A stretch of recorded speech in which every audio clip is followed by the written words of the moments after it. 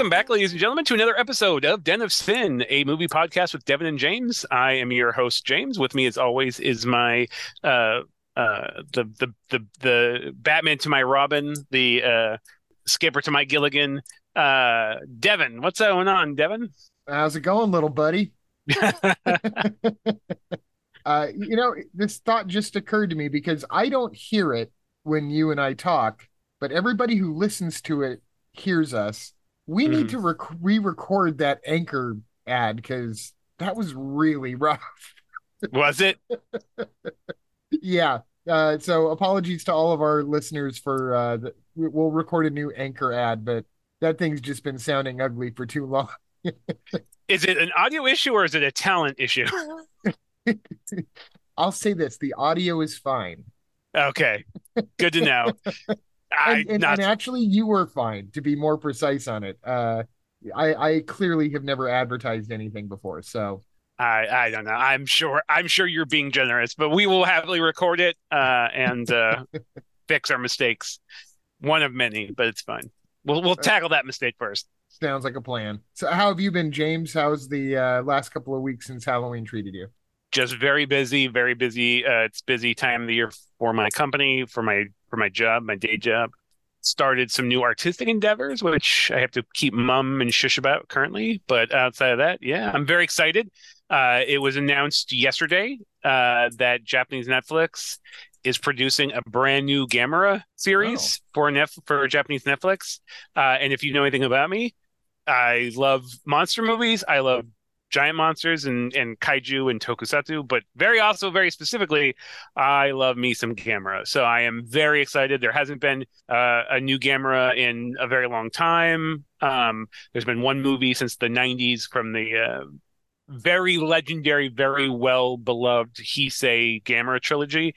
So we've had a lot of Godzilla since then, especially in the last few years, animated Godzillas and American Godzillas, Japanese Godzillas, with a brand new Japanese Godzilla also on the way, announced. But my boy Gamera, Guardian of the Universe, friend of all children, hasn't any love sent his way. So there is a new series coming out that I'm very excited about. So that was the highlight of my week. What about you, Devin? oh, pretty much the same around here. Work has been busy. It's going to be picking up, but ironically, we're going to have some time off for the holidays too. So it's this weird mix of everything's going to like crash to a halt for a little bit, but intensify in busyness when we're there. But it's good because I like my job. So There you uh, go. I look forward to doing well, which is something I can't say about every job I've had, especially around this time of year. So I'm doing all right. I'm actually really excited to talk tonight about these particular movies. We've chosen well, it's kind of an interesting delineation of subgenres that goes into Yeah. the two movies that we're watching tonight. And as usual, when we say double feature, we usually mean three or four movies. Well, we'll talk about two mainly, but we'll touch upon Yes. possibly some others. But yeah, it's an exciting. These are two movies that the two main movies we're talking about. I'm a big fan of. There was discussion as far as what we were going to do this episode, and I thought like we haven't really done. We've done a lot of horror, and that's a subject close to my heart. I would love. There's a few new horror movies that I would love to talk about soon that have come out recently. I have strong opinions on both good and bad, but we've been doing some horror. It's been the Halloween season, so as you said, let's stay away from horror. And I was like, we haven't done a good crime movie, and there's a lot of great crime movies. I suggested a few, but you came up with the duo that we'll be talking about tonight. And then as soon as you mentioned it, I was like, that is perfect. One of the movie, well, we'll get into it, but why don't you tell them what we're talking about tonight, Devin?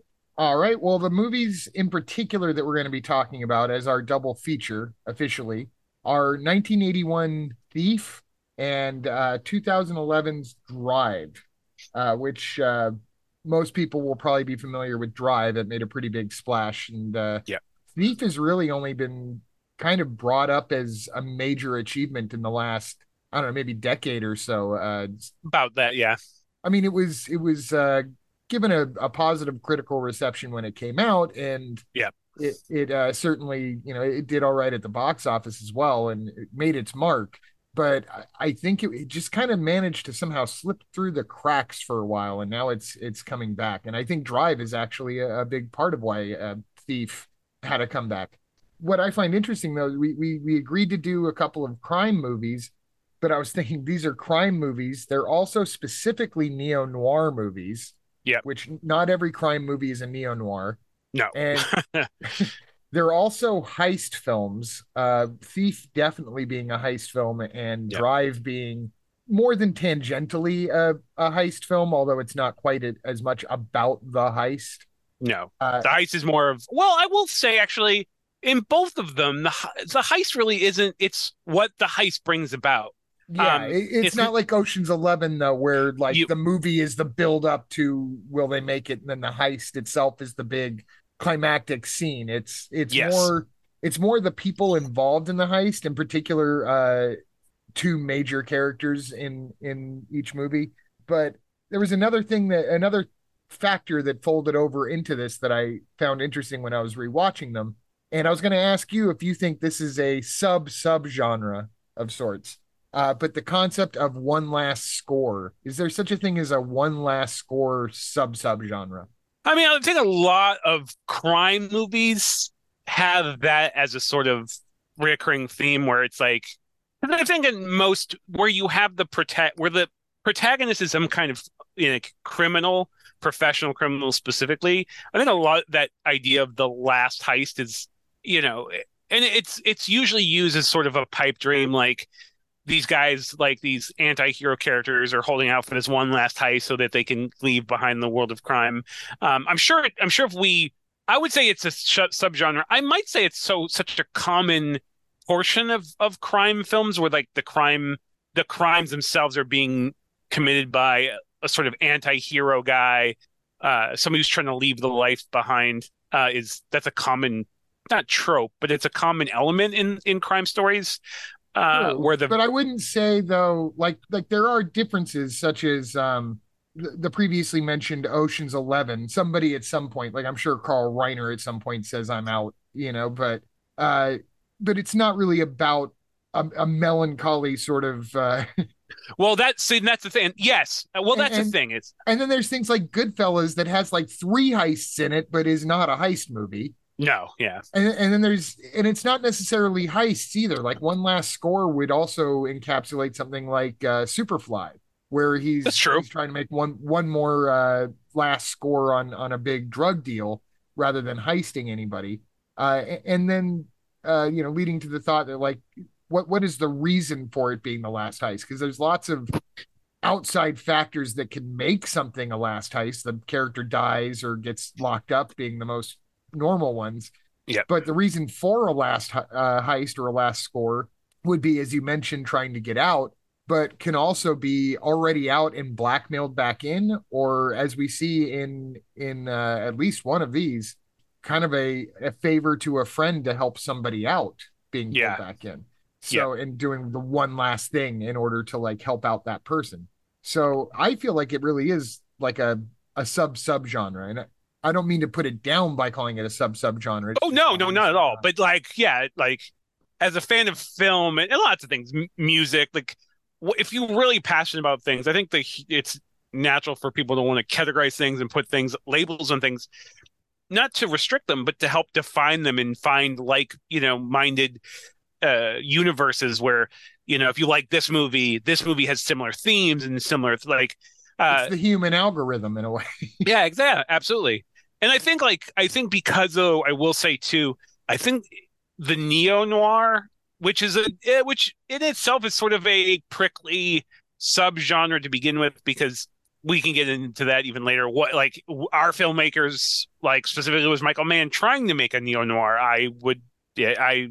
Anyways, we can get into that, but it's definitely there's what I love about these two films specifically is so much of what they have in common is also what makes them really different in lots of ways. They almost like flip sides of the same coin. There's a lot of very similar themes and stuff, but it's definitely, Drive, being the more modern film, very much more in the public consciousness.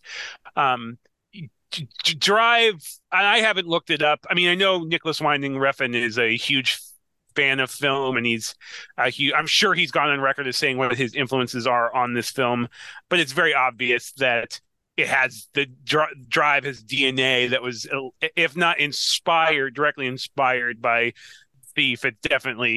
It's borrowing from borrowed movies that were like. There's definitely a some kind of inspiration there. I would not be afraid to say. Do you know if on record? Because I didn't do any research on Drive. I feel like I Drive is a movie I've seen many, many times. It's out in the theater. I'm actually a big fan of Refn.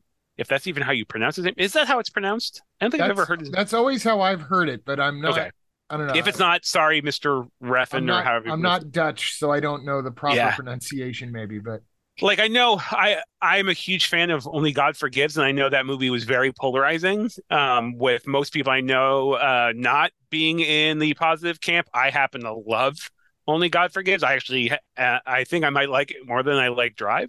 I've enjoyed all of his films to lesser degrees, but I do think Drive is his most accessible. Is probably his most successfully translating or successfully capturing whatever he was trying to do. Because while I enjoy Only God Forgives, I think the message was very maybe not as clear to most audiences of what the point was or where he was really trying to take that movie. But I'm a big fan of it regardless. But to me it's pretty obvious. But when they talk to other people have seen it, I guess it's not as obvious as it seems to me, but and I might be projecting things. In fact, it's very possible I'm projecting things that weren't intended. But either way, I do like his films, but I do think Drive is his most accessible movie, and definitely his most rewatchable for most people.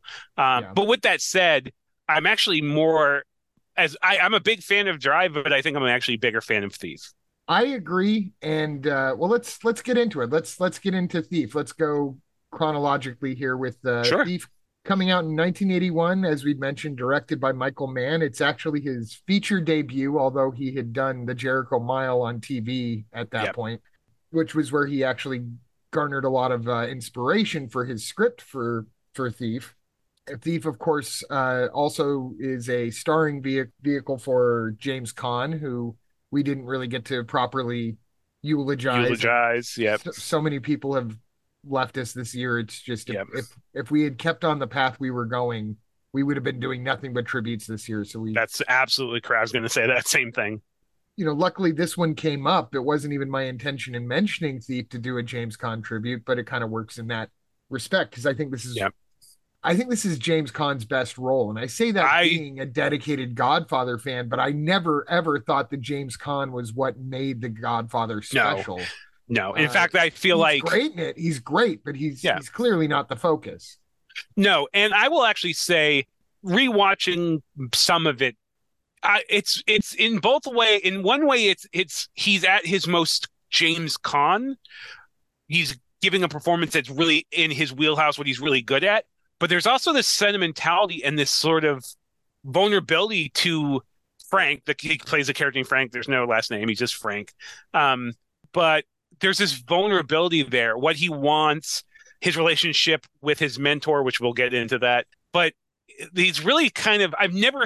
I don't. I'm sure if I looked at other roles, I would see similar things in the roles. But I just have a vision of James Caan in my head of doing strictly kind of like these hard asses, tough guys, kind of like dudes with chips on their shoulders. And there's definitely those aspects to Frank, but there's just these moments of vulnerability, like which we can talk more into, when we get into the plot. But it's my favorite role of James Caan. It's my favorite, character he's played too. I mean, again, he's a starring role for him. He's in, all of the scenes basically. So like Yeah, he's this is but his movie. but the whole cast is great. I mean, literally, we'll talk more about the extended cast in a second, but the entire cast is great. But it's a great starring vehicle for James. Yeah, that's one thing I'll say in common about all the films that I know of that we're going to speak of tonight. They're all really incredible ensemble casts, Yeah, but at the center of each of them is one distinct performance. yeah, And in this case, like we said, it's James Caan. And I think I agree with you. I think he has a kind of sensitive intensity. yeah, There's this feeling like he's going to explode at any moment, but you don't know if that's going to be violence or tears. yeah, And you can see him at times just struggle with what he's going to do next, not in a universal sort of what am I actually going to do next kind of way, but like you can almost see him trying to figure out, well, what's the next thought I should have now that I know this, now that I have Well, this information. And uh, he's a there's go no, go ahead. ahead. Well, there's particular scenes, and I'll just say what they are now. There's a famous diner scene between he Yeah. and Tuesday Weld, who is the love interest of the film, and we can go into that in a second too. But there's also a well-known what is it called? I don't want to. He wasn't at the orphanage. He was at whatever social service that Yeah, you go to trying to to adopt a to child. adopt. Yes, and that scene, while I give the diner scene the credit for being like the more powerful acting moment, Yeah. the scene where he's yelling at the social worker, I found equally heartbreaking, even Yeah. though it was volume turned up and he Yeah, and I revealed think as much of himself there when he was trying to be a hard ass as he did when he was trying to be vulnerable to Tuesday Weld. I think both of those scenes are super pivotal. I think for two specific reasons, though. I think the scene in the diner with Tuesday Weld is you're seeing what's important to him.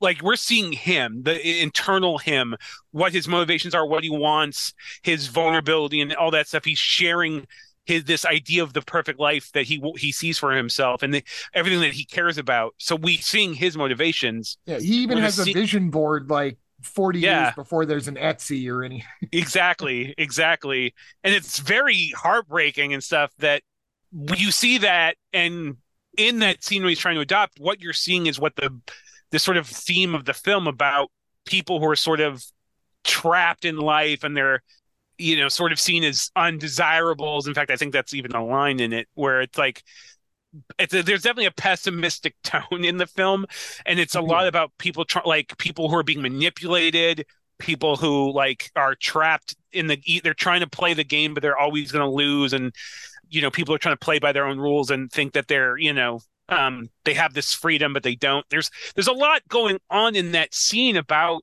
you think that you can get out, but people will still pull you back in. People still have power over you, and he wants to live life by his own rules, but it just doesn't work that way. And it's really hard. I mean, that scene is the diner scene is just. I mean, it's a great performance. I think, like you said, acting. It's probably there's two scenes when when he goes to visit his mentor, played by Willie Nelson, who's fucking great in it. I Right, always for the wondered, few minutes he's there, he's yeah, for the amazing. very few short scenes he's in, he's fucking perfect in it. But there's that scene where you really see the vulnerability side, but that scene in the diner is great. But to me, that scene in the orphanage breaks my heart because it's just so like you can see like yeah, it's really honestly it's a movie that's very stylistic. Cinematography, I think. I mean, I love Michael Mann. I do think Michael Mann suffers, a lot, maybe like, Ridley Scott, where it's like, is he started off strong and maybe as his films went on, he didn't. I mean, some might say Heat is his masterpiece. I wouldn't necessarily agree with that. But anyways, to me, this is his like a perfect movie. Like it I looks agree. perfect. I mean, just the sound. I mean, the soundtrack, which we'll get into as well, but it's anyways, my point is that it's got all these like very stylistic things and these long shots of like them doing the robberies, which is so real and feels like it doesn't feel like movie. It feels like you're watching a documentary on these safecrackers and robbers.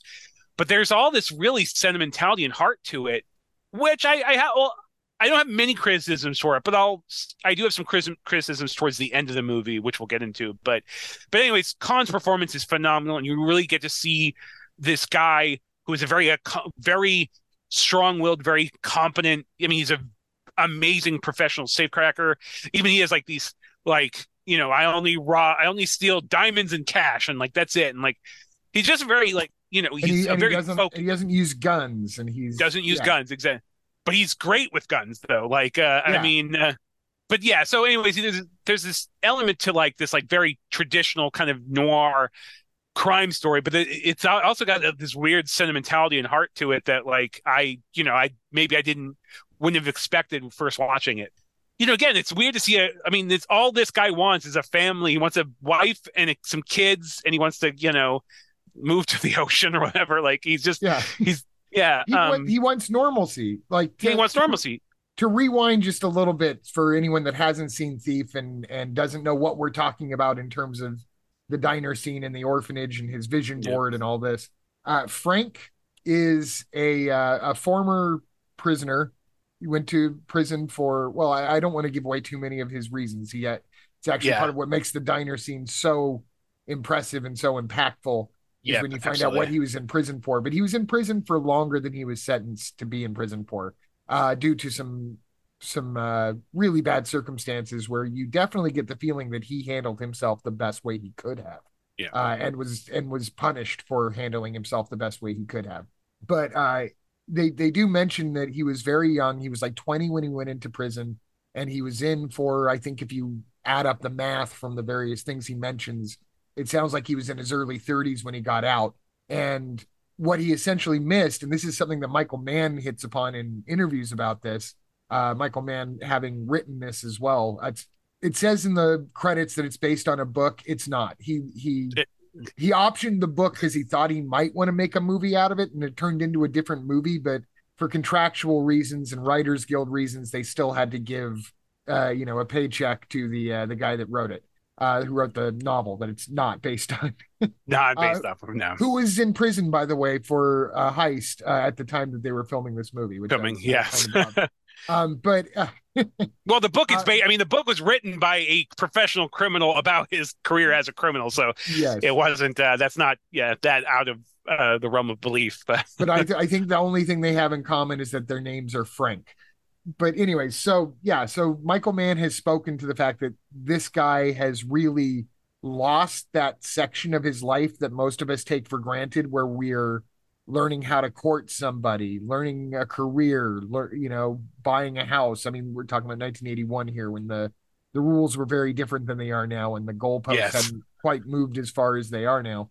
yeah, But he gets out of prison and he sees how he's going to handle the rest of his life as, I'm going to go out and I'm going to get a wife and I'm going to have kids and I'm going to have the nice house and I'm going to change my car as much as I change my shoes. And, you know, yeah, he doesn't want a humble life necessarily. He wants a well-to-do, like upper yeah, middle class life, which is really what we all want if we're honest, about not necessarily needing riches. yeah, So he just wants what the rest of us do, but it's this previous life that keeps holding him back. It's the previous life that he can't escape, and he's not allowing himself to escape it at first because it's all he knows. And so he continues to crack safes. But then he finds the woman that he wants to marry, and has a rather interesting way of going about it, in terms of just kind of telling her, "Oh, by the way, you're the woman I'm going to marry."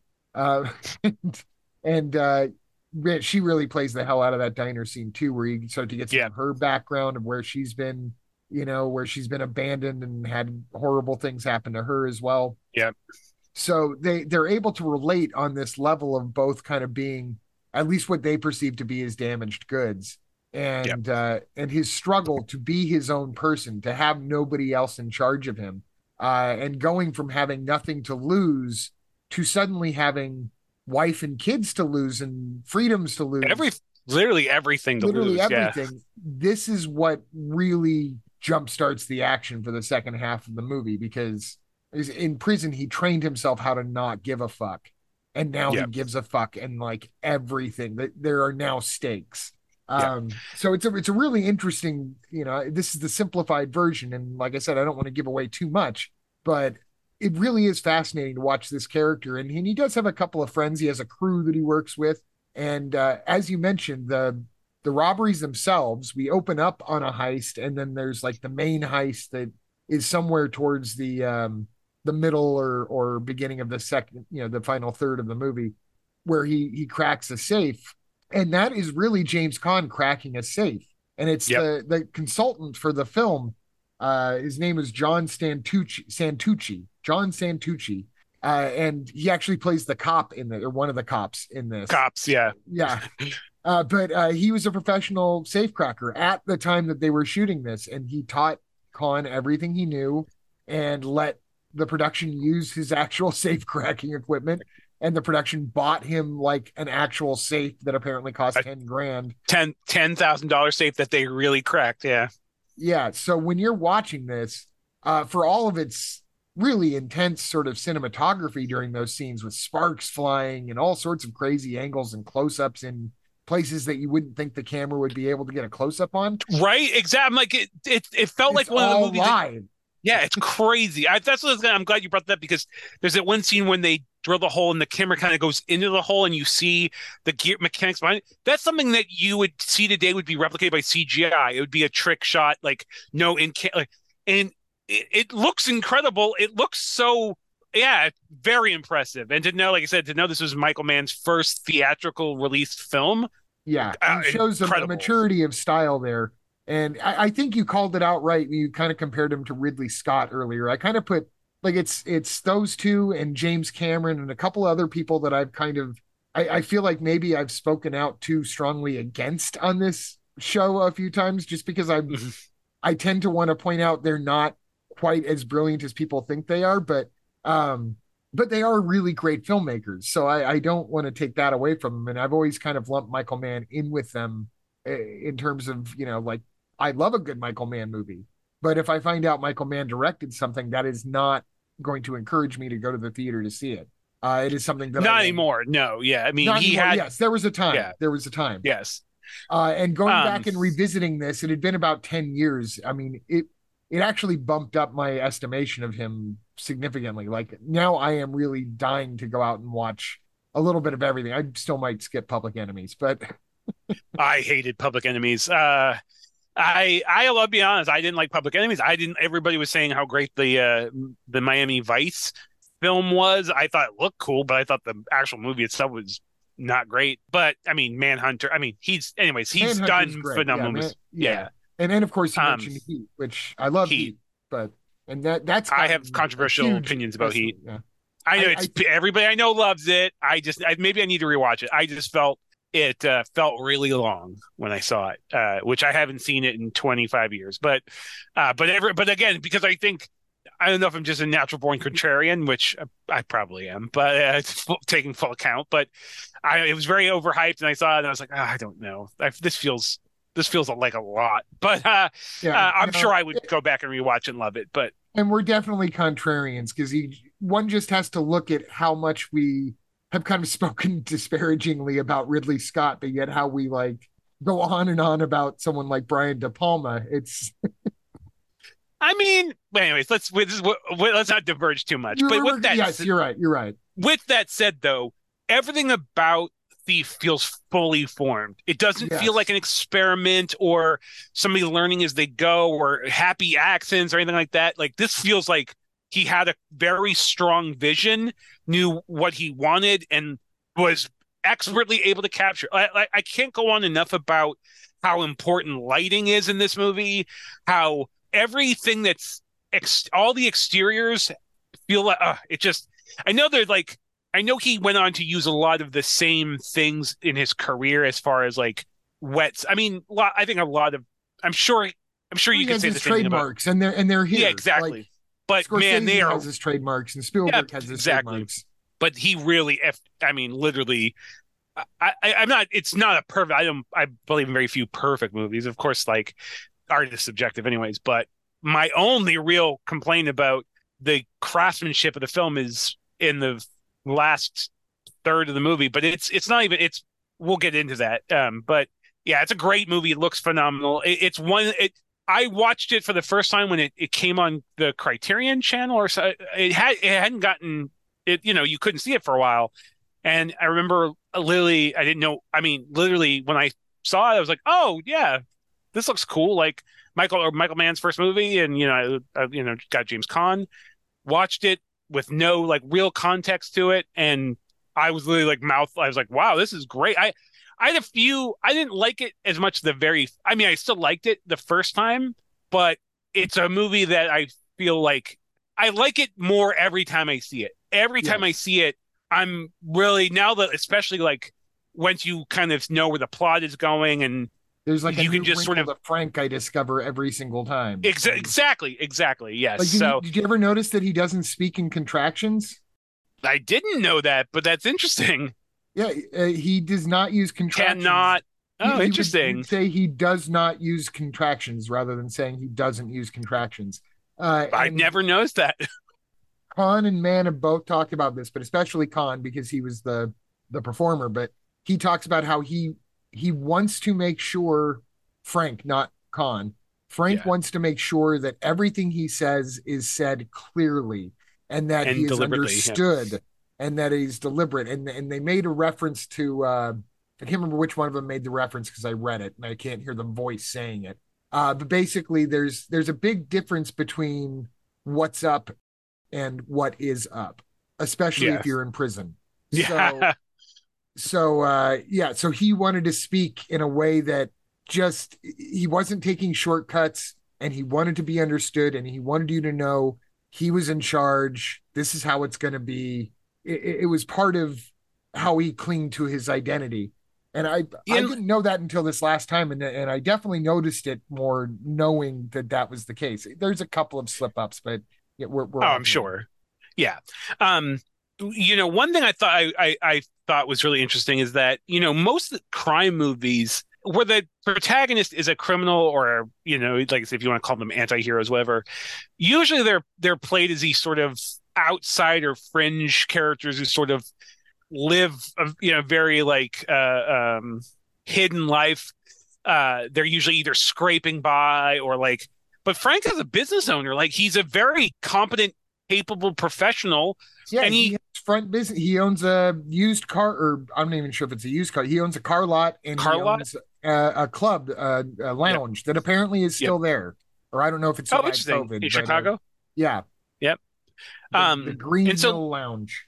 and it's very interesting because it's very probably much closer to the truth where guys who are at that level have front businesses. They have, they understand that like not just financially, like to, it's for money laundering. And these aren't things that I don't remember being explicitly said in the movie, but it's very like feels very authentic. Like it feels like, oh yeah, at least I can't remember too many films where like the professional criminal isn't just that's not all he's not just going from job to job. He does jobs, but he has his civilian life that he puts front, like almost like organized crime.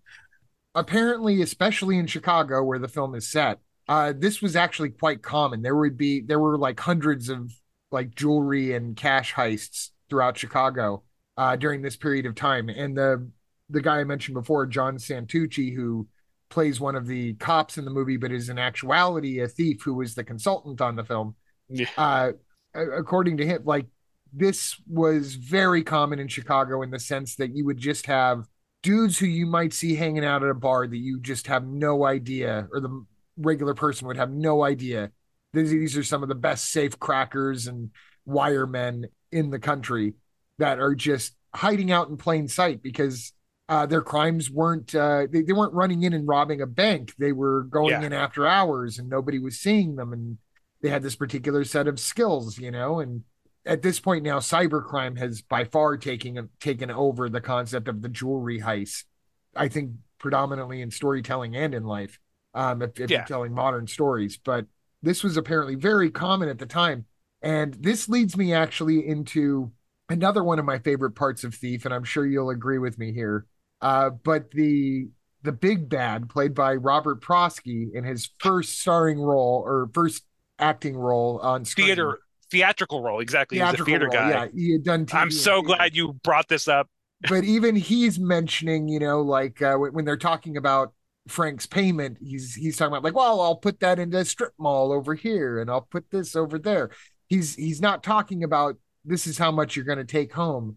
He's talking about this is how much we're going to invest into industry or community or whatever, in which the money is going to get laundered and can potentially come back tenfold because of Yep, the economic truths of 1981. yep. But yeah, Robert Yes, Prosky exactly. is maybe he's in the top 10 most dangerous villains I think I've seen of that era. I just need to talk about this. First off, I had no idea when I first watched it that that was his first like theatrical acting role. He like Yeah, he was a his theater first guy. movie at the age of 50. dude, there he first of all he steals every scene he's in, and if you've seen first off, he's if you know Robert Prosky, he plays a lot of like he's like one of those that guys where, but he plays like a lot of like sweeter characters, or I associated him with more. He later did, like in the Mrs. Doubtfire days, but Yeah, he was pretty creepy in Christine and stuff like that. that's true. Well, exactly. Okay, that's but yes, 100%. But god damn, there's a scene. Again, I don't want to. We won't want to give anything away, but there's a scene where and it's this amazing shot where we're seeing it from Frank's perspective. Frank happens to be on the floor. So Robert Prosky's filmed upside down, but he's giving this.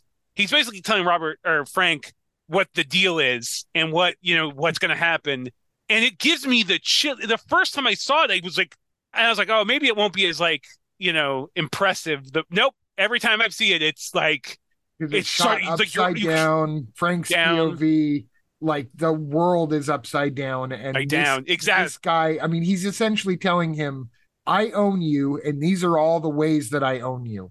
Exactly. Which I don't know if you want to get too much in it, but adoption is a big point of that. And Yeah, oh god, it's dude.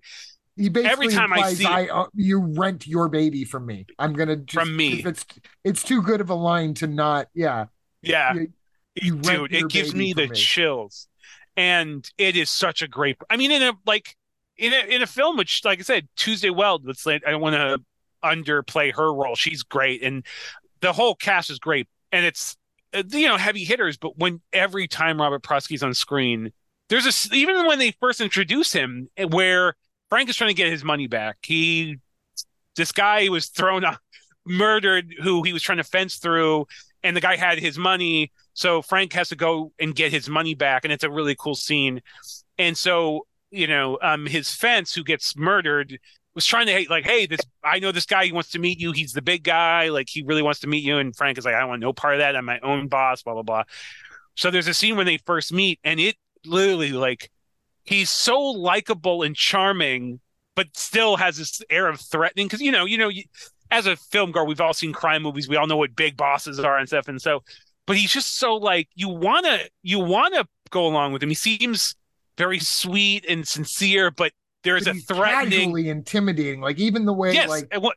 he puts his leg up. And if Yeah. people who have seen the movie will know what I'm talking about, when he's first meeting James Caan and he's essentially telling him what sounds like a good pitch, Yeah. yeah, you need anything, you talk to me. I'm basically your father.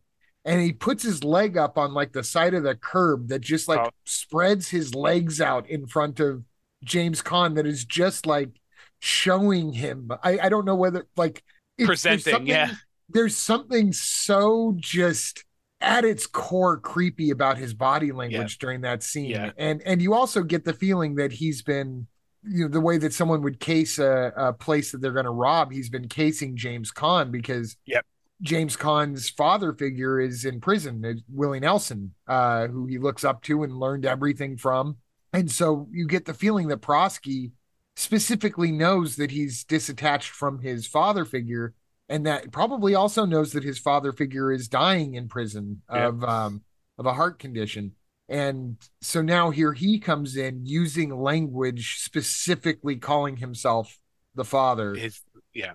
and kind of trying to attack Frank in that way. It's chilling, and he's so calm and he's so He's coming collected. across very affable and like, hey, I want like, Who wouldn't yeah. want to do crime with this guy? This guy's not going to pull a gun on you, but Yeah. the trick is you better do everything exactly the way he wants, because as Yep. he puts later, I'll chop up your whole family and put them in a Me. wimpy burger where people eat them without even knowing it. Even knowing it. Yeah. Oh, it's so yeah. Oh God. Ugh. Dude. Yeah. And Remind me never it's to eat at a place called Wimpy Burger too. Wimpy Burgers. Not One now, thing though no. that I have to say, like I said, the film has many strengths. One of the things that as a fan of film scores and film soundtracks and stuff, at the time he was making it, he's Michael Mann is a Chicago native, and he grew up just like every goddamn film director apparently who ever lived in Chicago, grew up on Chicago blues and originally envisioned it featuring Chicago blues. And while filming it, while filming it, he discovered the first album of Tangerine Dream, and then sort of went back and forth on like, because he always envisioned it with Chicago Blues and that being the score and the soundtrack and really having that be a character of the film, but then changed his mind and went with Tangerine Dream, and Tangerine Dream did the whole soundtrack. And then I guess he kind of, from my understanding, he kind of regretted it. Like he kind of, after the film came out, he sort of regretted not using blues and sort of went back and forth on it. But two things. First off, the soundtrack and score is fucking phenomenal.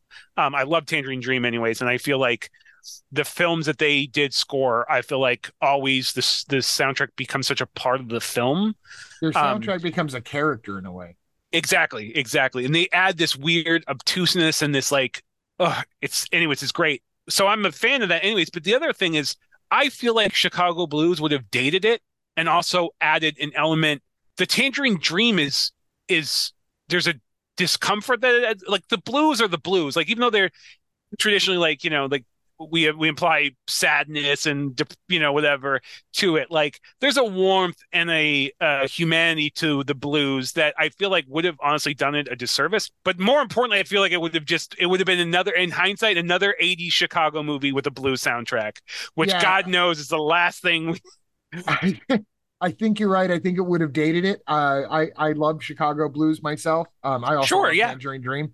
And it's interesting to say that that's what would have dated it because Tangerine Dream is so synth heavy that so, you would think that yep, that's what would date it. yep, And it does. It does to an extent, but it doesn't date it in a bad way. It dates it in a no, way that it gives it a time and a place. But what he did with the choice in Tangerine Dream is that, Mann has said that he basically wanted Frank to come off like he was a rat in a maze, not a rat in a cage, but a rat in a maze, trying to find his way out and way way out around and not knowing what's around the corners. And that's why he went to great lengths to make sure that he didn't, for the most part, shoot the tops of buildings and movies. things like that. Everything is labyrinthian, and like that great shot right in the opening of Yep, I think it's called Rat Alley, where they've got all those those steel fire escapes lined up to either side of the alley. The electronic music adds to that because it sets Frank. The electronic music isn't something you get the feeling that Frank listens to, so it kind of no, sets him apart from the world that he's in. And then you'll notice at the end, and I won't give away the ending, but I will say this: the ending ends on a Chicago blues song, and I there's a lot of debate amongst fans of the movie as to whether or not this movie has a happy ending or a sad end, whether it's happy or sad in general.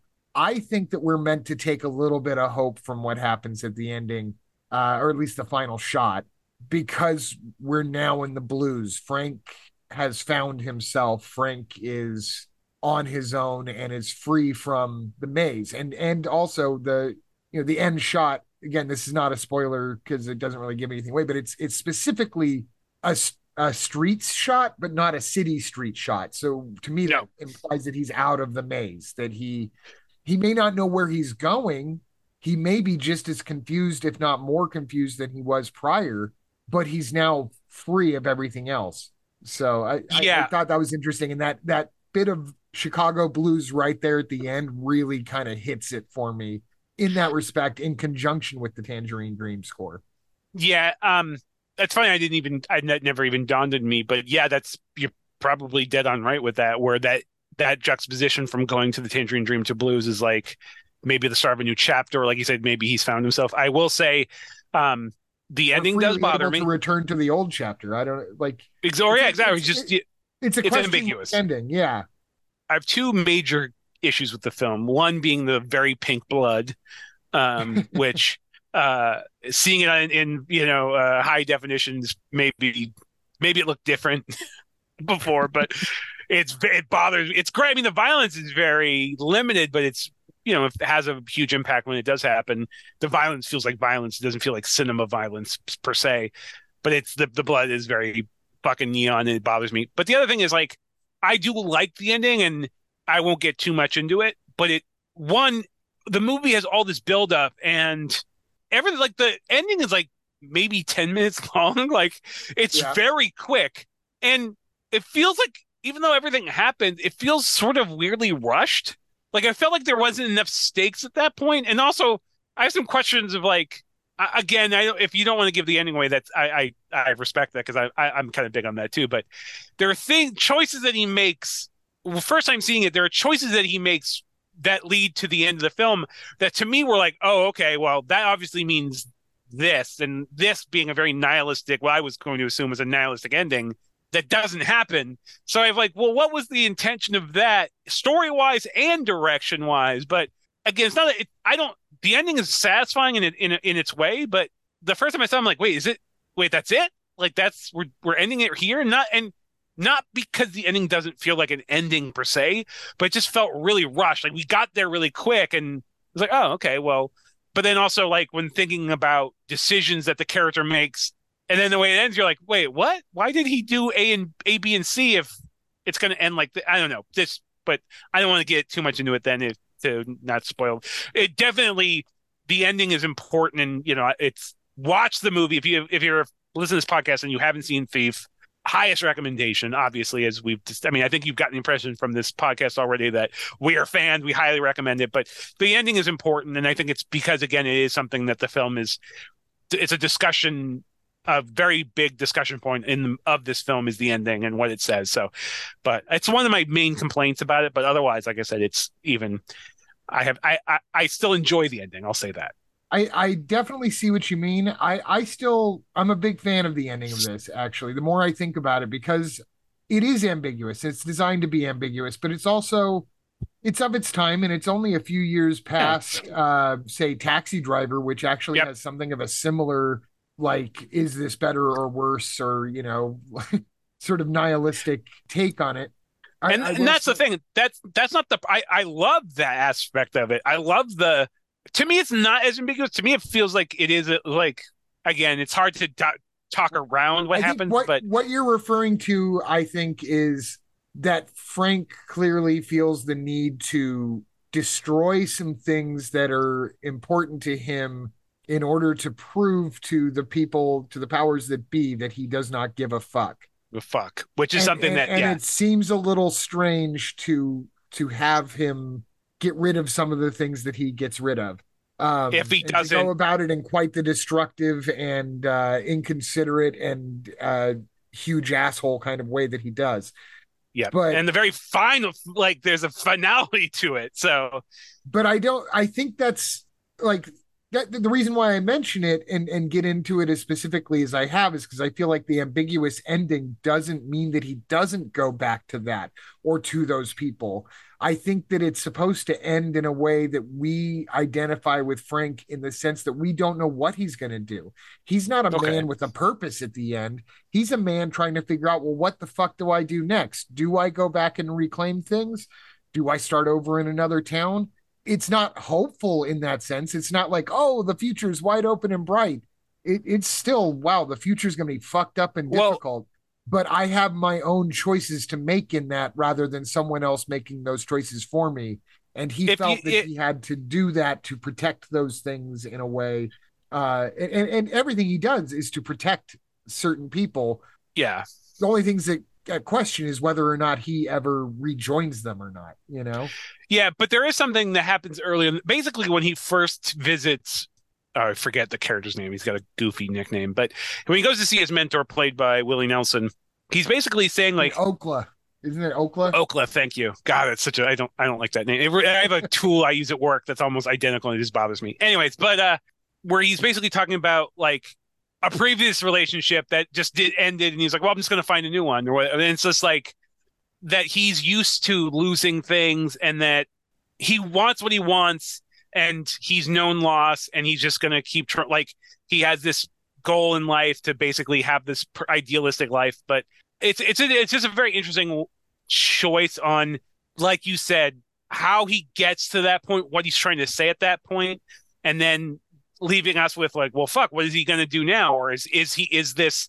Yeah, there's a lot of questions answered, which I like. I love ambiguous endings. I prefer ambiguous endings. People get pissed off at endings like the Sopranos season's finale. I'm like, that.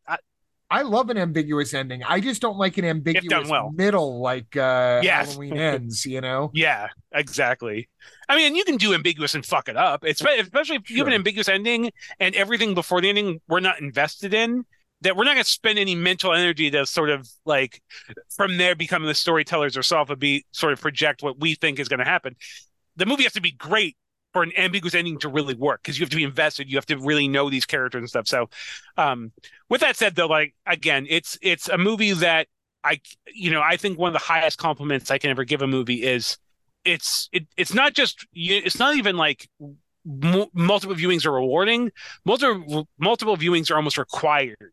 Like the more Yeah. you watch it, the more you will sort of really understand that world and appreciate things. Like I said, if you see any other heist film I've ever seen, either the heists feel overly cinematic, where like it's a lot of quick cuts and you're not really in the moment of like the expertise that's required, or it's like like very dramatized, whatever. This is it's exactly what it must feel like to crack a safe, and it's Well, like really it's like to bring up another one again, like we mentioned before, Ocean's 11, and nothing again. I love no, both I love versions them of too. Ocean's 11, but Ocean's 11, you hope that nothing goes wrong to spoil the plot, and Yeah, in this, you hope nothing goes wrong to spoil his life. And there's a difference in the emotional yes, response to those two things, because you know that George yeah, Clooney is going to be okay and Brad Pitt is going to be okay. They just might not get the money. With yeah, Frank, he could die or go to prison, or his family could die, or yep, the stakes are so real, and that's because the characters are so real, and the yep. location is so real. Even fucking James Belushi is so fucking real in this I with will his say I Elvis almost used the. sideburns.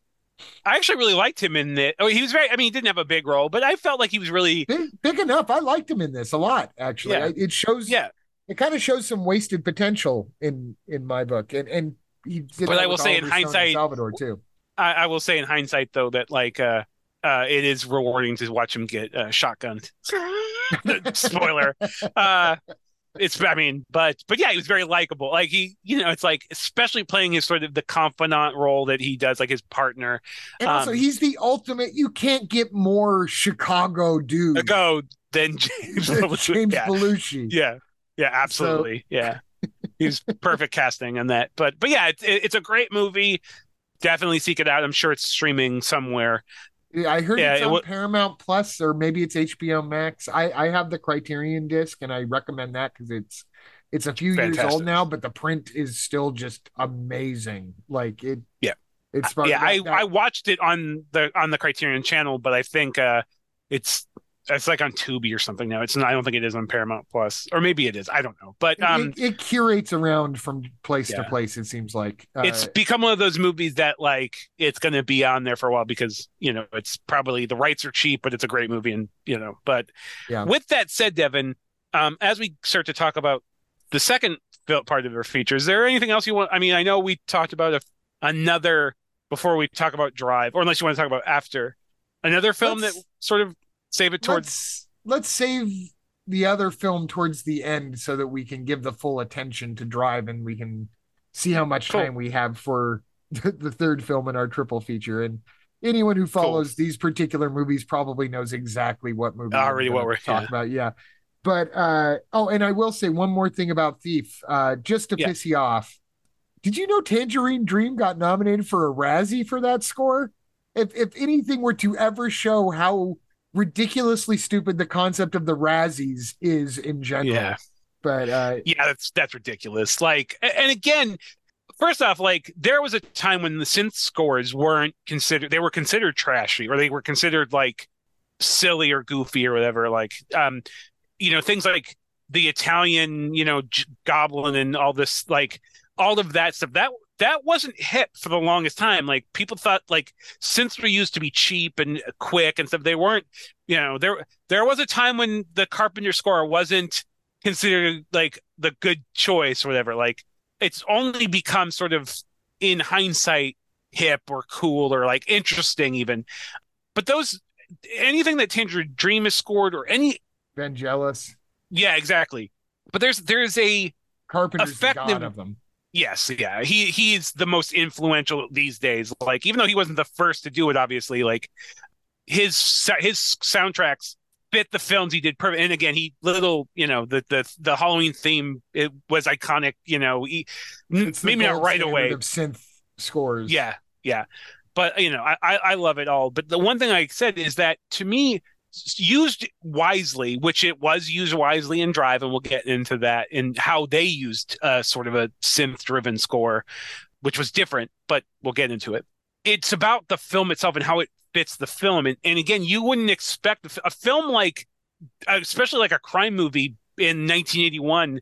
It was a weird choice to have a Tangerine Dreams score, but in now in hindsight, years removed, it doesn't feel dated. It feels completely original, or it feels like Natural. Anyways, yeah, natural. Which, Thank you. Exactly. That's actually the word I was looking for. yeah, which is like literally the opposite of the word synthesizer, but Yeah, exactly. but yeah, for a movie in 81 that it feels perfectly natural. Well, and since we're talking about kind of the similarities in the soundtracks, let's go ahead and move on to Drive. 2011's Drive, directed by Nicolas Winding Refn. And I'll let you kind of take over on this one because I love this movie, but I'm sure you've seen it more often than I have. Yeah, and I haven't seen it. I haven't seen it in a while.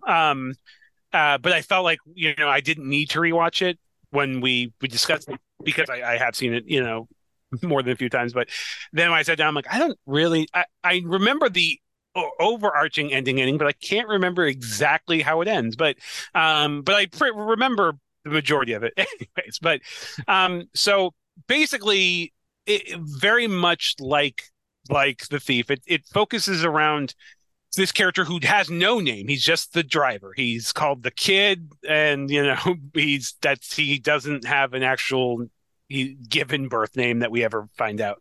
Yeah, Frank never had a last name, and they didn't even Yep. give that much to the driver.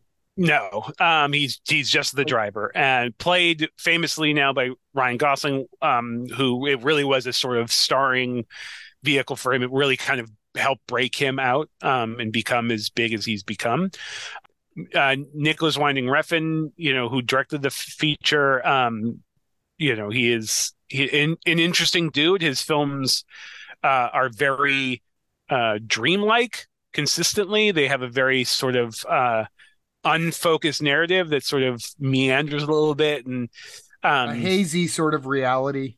yes, there we go. And Drive definitely has some of that. Again, I feel like it's when I first saw it, it sort of surrealist aspects of it. Now, in hindsight, with his other films, it feels way more like an actual Hollywood film. But at the time, for a film like this, there is this weird underlying sort of unclear narrative, this sort of ambiguous.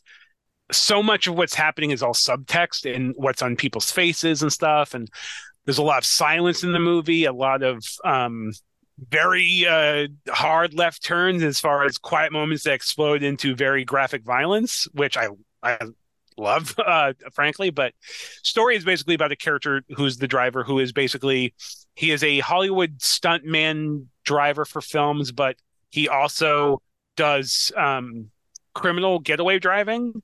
But he has these very hard, strict rules. You have me for, once we get there, it's like 5 minutes, anything out. And within those 5 minutes, I'm your guy. I'll do anything, that you ask, but anything outside of that 5 minutes, you're on your own. Blah, blah, blah. He's very he's a man of very few words, but when he speaks, his intent is very clear and very driven. And he makes himself, he's a very strong character in that way. He's the strong, silent type.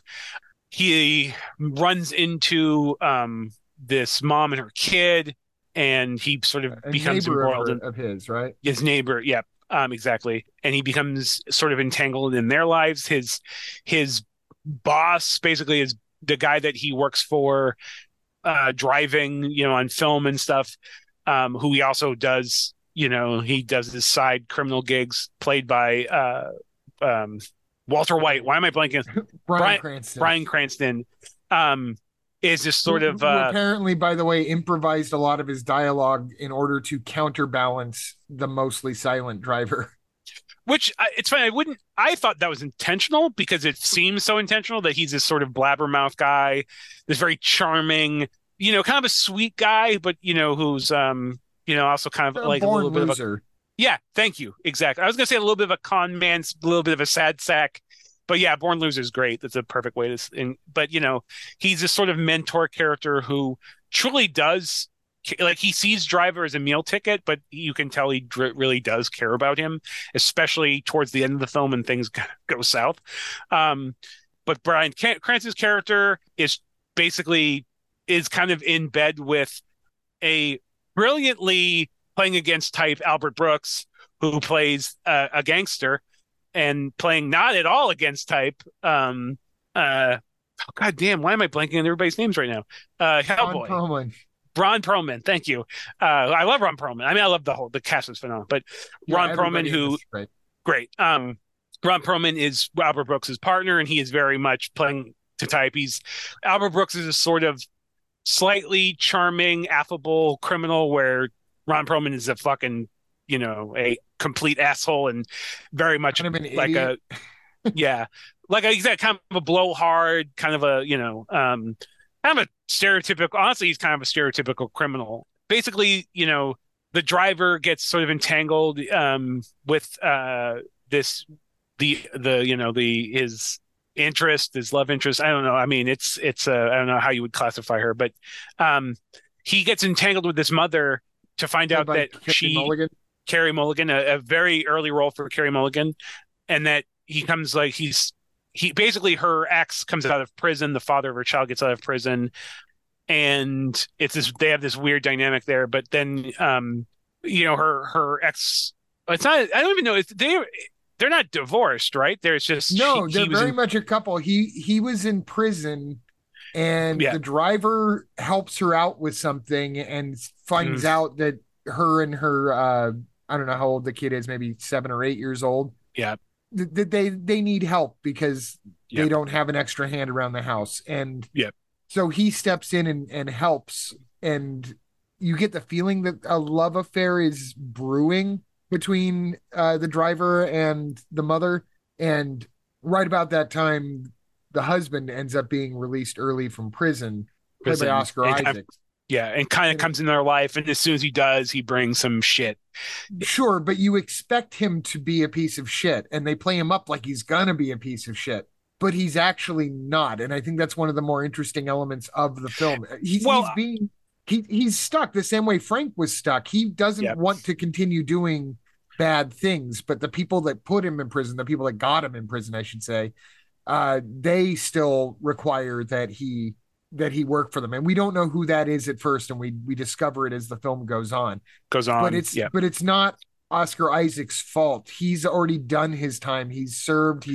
Yep. He's coming back. He's trying to be a good father. He's trying to be a good husband. And that's why it's kind of heartbreaking to watch the driver watching it from afar.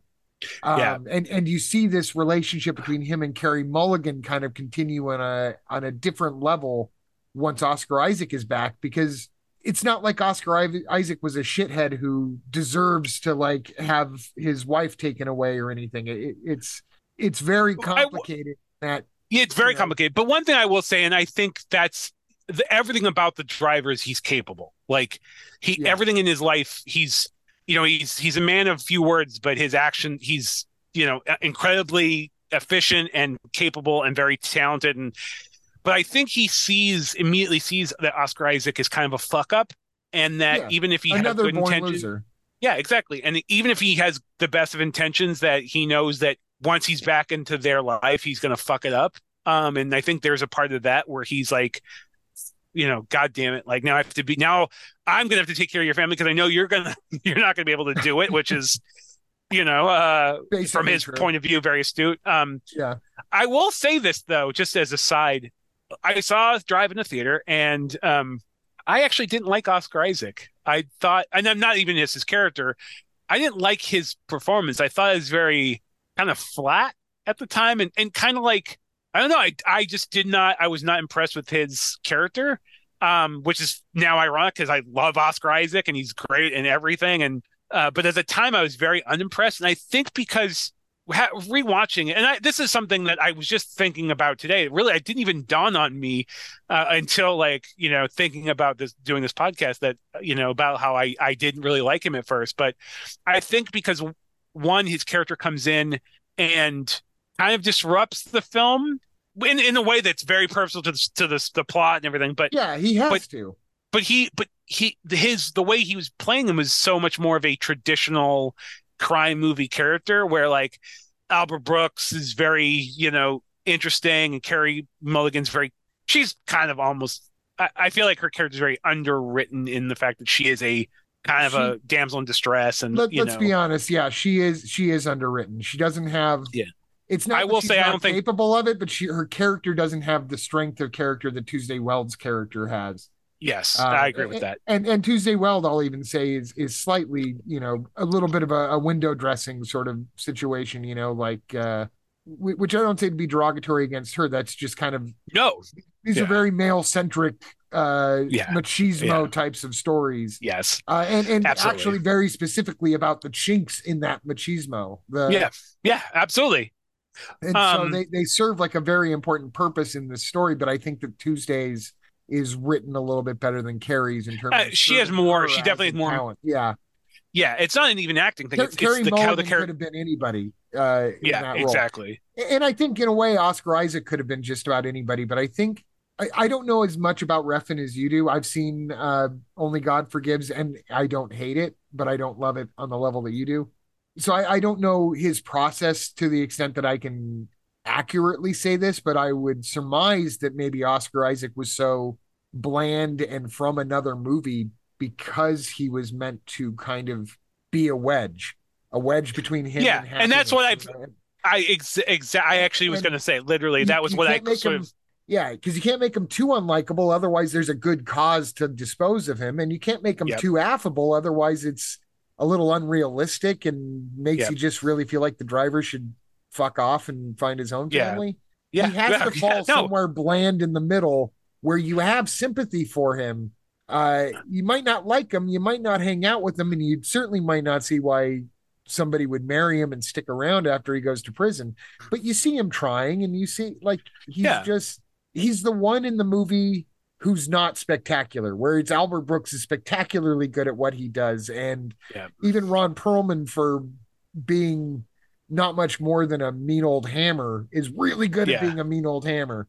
yeah, And absolutely. Yeah, and then of course the driver is the best, yeah. so but so I think some of it is maybe by design, but you might know his style more than I would. No, and I think, I mean, I was going to say I don't know how well I mean, his Neon Demon is all.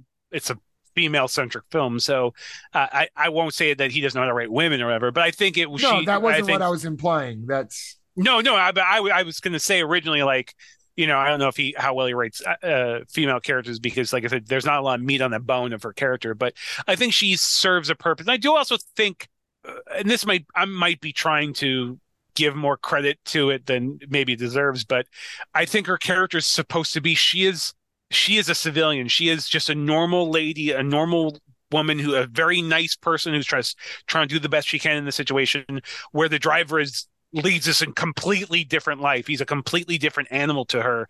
He brings all this crazy violence and shit into her life that is foreign to her, even though her ex-husband or her husband, or what whatever it is by the end of the movie. But yeah, I mean, maybe she's there to illustrate the differences in, those two worlds. But regardless of any of that, there's an what were you gonna interesting say? element to it too that we haven't really mentioned too much, and that is I feel it's less a love story between the driver and Carey Mulligan's character, and actually much more about the relationship between the driver and her And her son. son.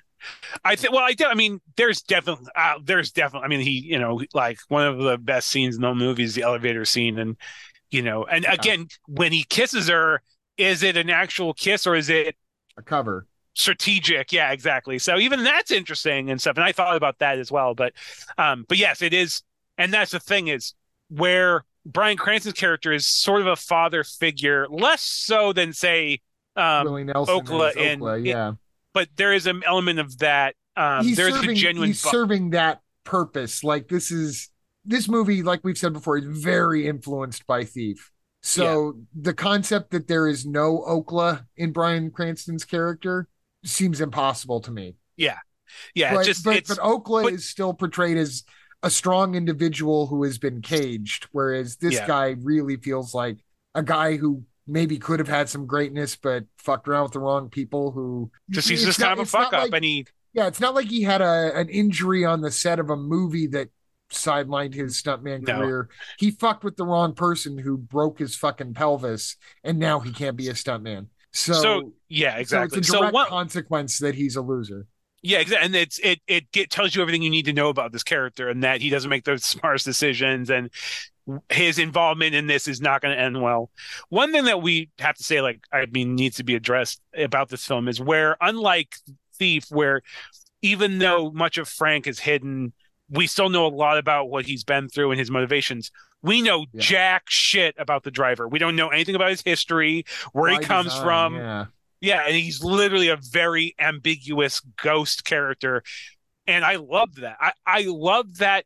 I remember coming out of the theater being like, in fact, there's I really wish I'd done more actual research as far as like, yeah, I know I'm sure the time after the movie came out, I probably watched behind the scenes and I might have, I might have known stuff that I've forgotten, but I remember coming out of the theater being like, there's a scene where he basically, again, we won't give away plot points in the ending and stuff, but very famously, if you've seen the movie, he wears this fucking he wears a latex mask as a stunt driver when he's playing this cop, and he wears this mask.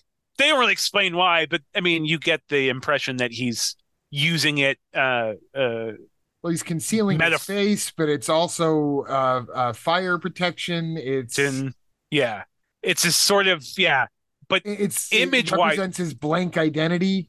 that's what I was gonna say. So that's basically he's already a blank.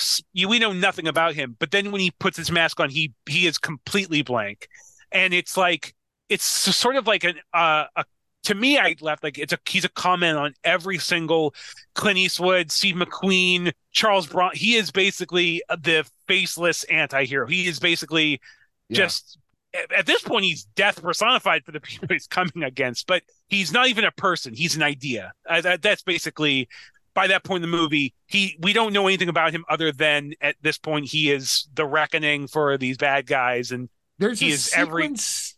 Go ahead. No, you go ahead. Okay, I was going to say there's a sequence towards the middle of the movie before the shit really hits the fan, and it's a scene between the driver and the little kid. They're sitting in there watching TV, and there's something with sharks on it. And to me, I'd seen the movie a couple of times before too, but when I saw it this last weekend, this line really struck me as like, oh, he's describing himself. They're watching a kid show with a shark on it or something. I'm not even sure they show the screen, but they're talking about sharks. And the kid says something about like, oh, we're gonna get the shark, and he goes, why are we gonna get the shark? Is it because the shark's the bad guy? He goes, well, how do you know the shark's the bad guy? The Yeah. shark's always the bad guy. Can't there be a good shark? And it made me realize, like, first off, if I've learned anything from watching Jaws a million times, I know that the purpose of a shark is to be a perfect machine that swims and eats and makes little sharks. And he's essentially saying that, I think, about himself. Maybe he's a good shark. He drives, he fucks people up, and he helps the right people when he can help the right people. He's a good shark. Yeah, and I mean the thing is for him too, like at no point does he invite the violence. Even like I said, he No. doesn't use a gun.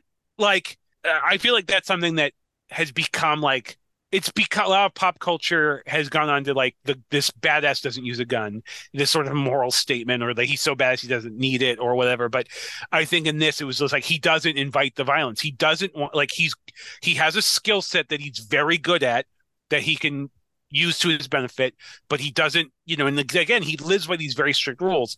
He only uses violence when things, when people that aren't him fuck things up or then where he needs to. But much like a shark, he's not evil. He's just good at what he does. And yeah, it's funny. I love that. I remember loving that in the when I saw it in the theater. So stylistically too, I just want to talk about a few overarching themes. So, where Thief is very much visual. It's a visual, like the city of Chicago has it's plays such a huge importance on that. I mean, it is Chicago's like a main character in it, and the city and stuff. Drive is that same elements with LA. One thing I thought about recently too is that there's similarities in Collateral, the movie Collateral. Yeah, also that Michael was Mann. directed by Michael Mann. which again filmed using Los Angeles at night and the lights and stuff as a character. But even with the ambiguity of the Tom Cruise character, who's the villain, I know there's just and like the driving aspect, and there's all these interesting parallels that I found was really interesting. But stylistically, it's there's long, slow shots. There's like I said, we talked about the score. I'll briefly mention. So when Drive came out, everybody I knew went out and bought the soundtrack. It's all this Yeah. like synth wave stuff and these sort of synth pop music that was both retro sounding, very 80s synth wave music, kind of post punky synth stuff, but also very modern. And it was really stylistically a very direct stylistic choice because I think Refn was like, okay, this movie has sort of these vintage inspirations where there's a lot of older films and stuff that he's drawing in, but it's also very modern. And it just again it if you've seen the movie Drive, you immediately start you will think of certain songs from the soundtrack and the synth score, and it's very effective. Matches Yeah. it matches what you see on the screen so perfectly. There's a good marriage between those two. But where the Tangerine Dream and Thief is, if you watch the movie, the soundtrack you may catch your attention, but it's not going to call that much attention to itself. Where it's a synth heavy score in Drive, but it calls attention to itself. It's very much it's mixed even. At Yeah, this point, we're post Goodfellas, we're post Pulp Fiction, where yeah, the needle drop has been invented. Like in terms of yeah, a term in a movie. We're gonna hit this scene and we're gonna hit it hard with a song in particular. yeah. And I think where songs with vocals, anyways. I feel like there's once a vocal mix comes into it, you start to add this other element where like a cinema score, whether it's synth driven or classically composed or whatever. I feel like anything once you introduce vocals in anything, it immediately adds maybe a certain context to it, or people can Yeah. infer things from lyrics into this. So there's some context there that is also a little different. But with that said, the film is very stylish, very stylish. It's whether it's in the writing, it's in the acting. But there's one scene that I love towards the end where the driver goes into a strip club to basically start kicking some ass and trying to resolve this awful situation that he's in. And he's basically has this guy on this floor, and it's this very unnatural angle and this weird where he's basically threatening this guy with a hammer. But we keep seeing this like under like this like worm's eye view of him holding this hammer in his like leather driving gloved hand, and he's like out of frustration. You keep seeing his sort of hand like gripping this hammer, and you hear the stretching leather, and it's all this frustrate like this. He's so calm and so like there's no bullshit about his character. If he says something, it's with intention, but he's very like controlled. But there's where you start to see like the impending violence that this guy is going to do, and really where his actual like his frustration. And it's just such an interesting shot and so stylistic that it was something that I left the theater, and like 2 days later, I was just thinking of that shot and everything about the scene. Is there's a bunch of naked women around, and it's like very unnatural because they're just sort of sitting there, kind of watching this violence unfold. So it's As if it's the kind most of like natural thing, as if it's just, this is another day, and this time it's this person who's getting fucked up in the club. yeah, exactly. But it's very, and in the way it's composed, it's very stylistic. It almost feels like there's a kind of comic book element to it. It's just very interesting, but it just kind of encapsulates the film for me, where it's like there's all these stylistic choices that are made that might not be the obvious or might not be the traditional action film or whatever. And the movie is like it's a lot of things. It's a crime movie. It's a thriller. I mean, it's an art film. It's very the vibe of the movie is pretty unique, even though it draws inspirations from lots of things. But once this shit hits the fan, like I said, it becomes this even more surreal. But the violence in this movie, I remember saying when I walked in, I'm like, it's probably my favorite use of over the top violence.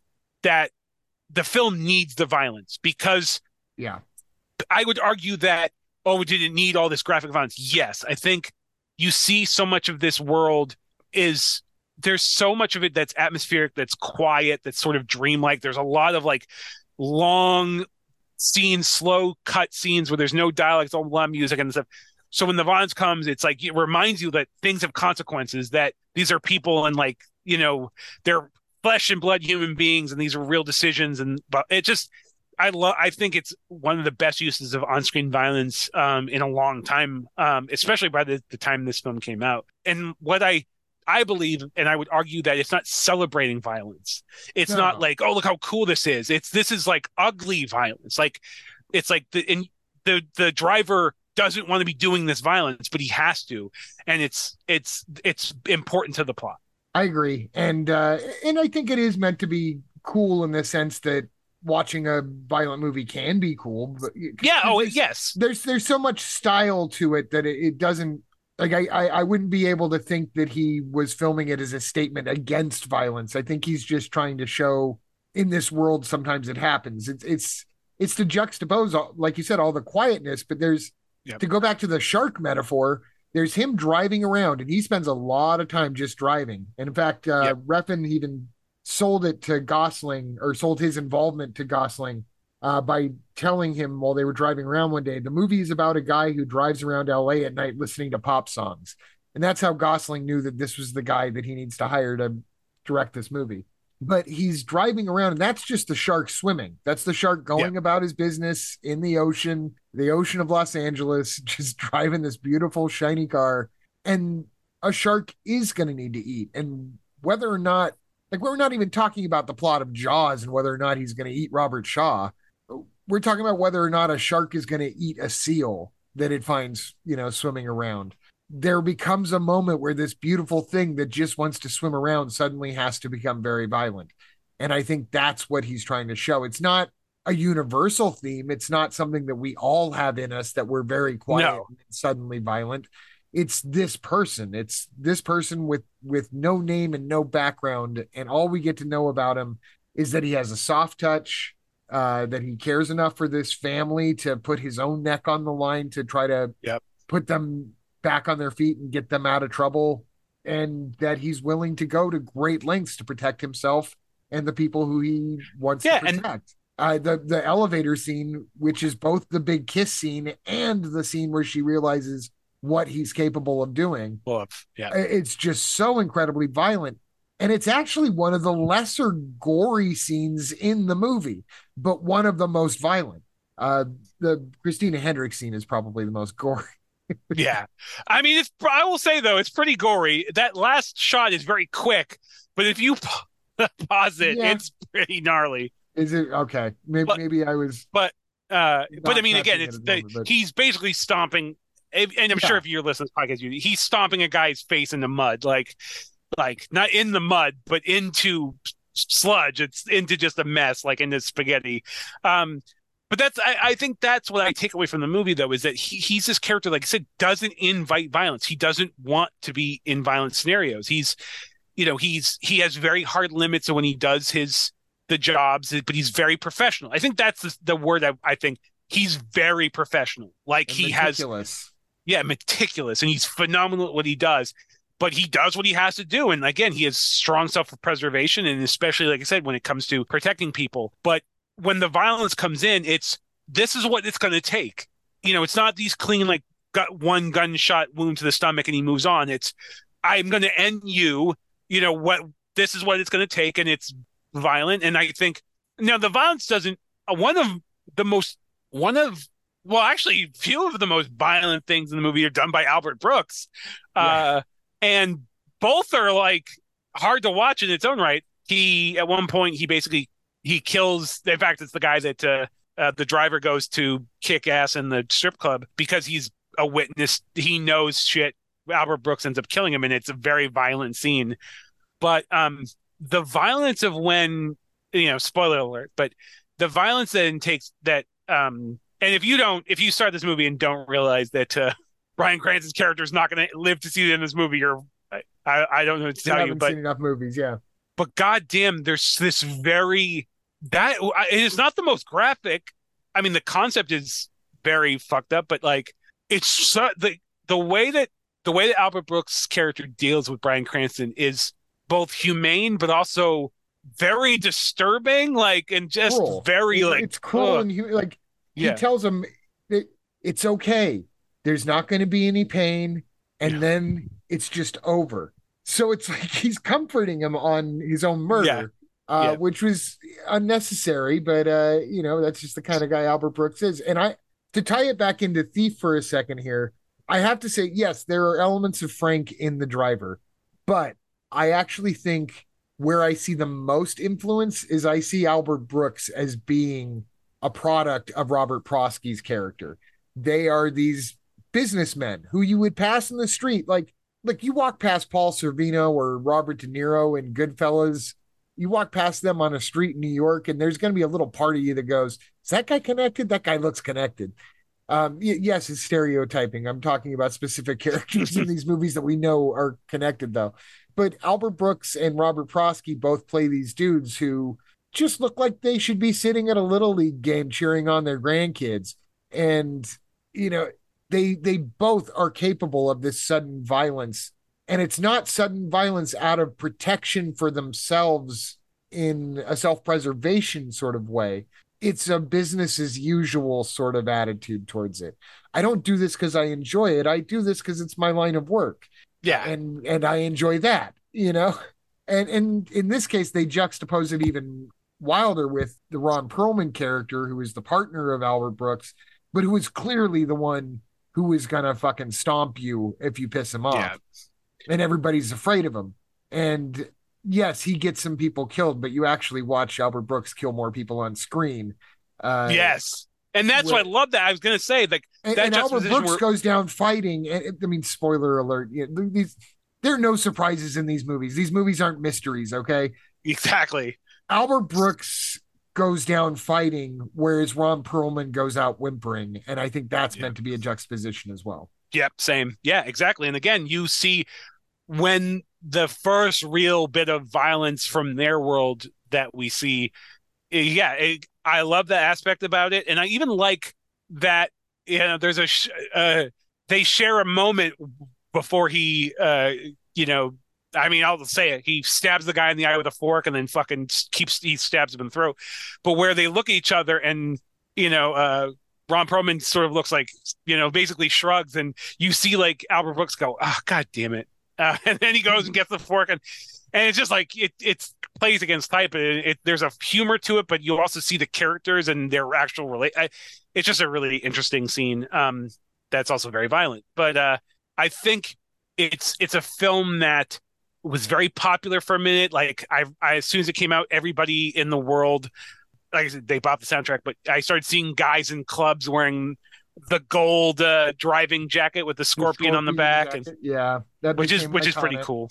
Yeah. Yeah, So, but it's a movie that still holds up. If you rewatch it, it's still, everything about the movie still works. I heard there's two pits of criticism though. That one is fucking hysterically stupid, and the other one that kind of makes me a little sad is that one, Christina Hendricks got flack for the movie because people said she was a bad actress in it, and no, yeah, and I thought she was great. I mean, I love Christina Hendricks. Full disclosure, I really like Christina Hendricks. She's a she's just not in it much. She was billed no, as but like a top star because she had Mad Men at the time, but yeah, she's fine in it, but she's just not in I it that much. ironically the cast.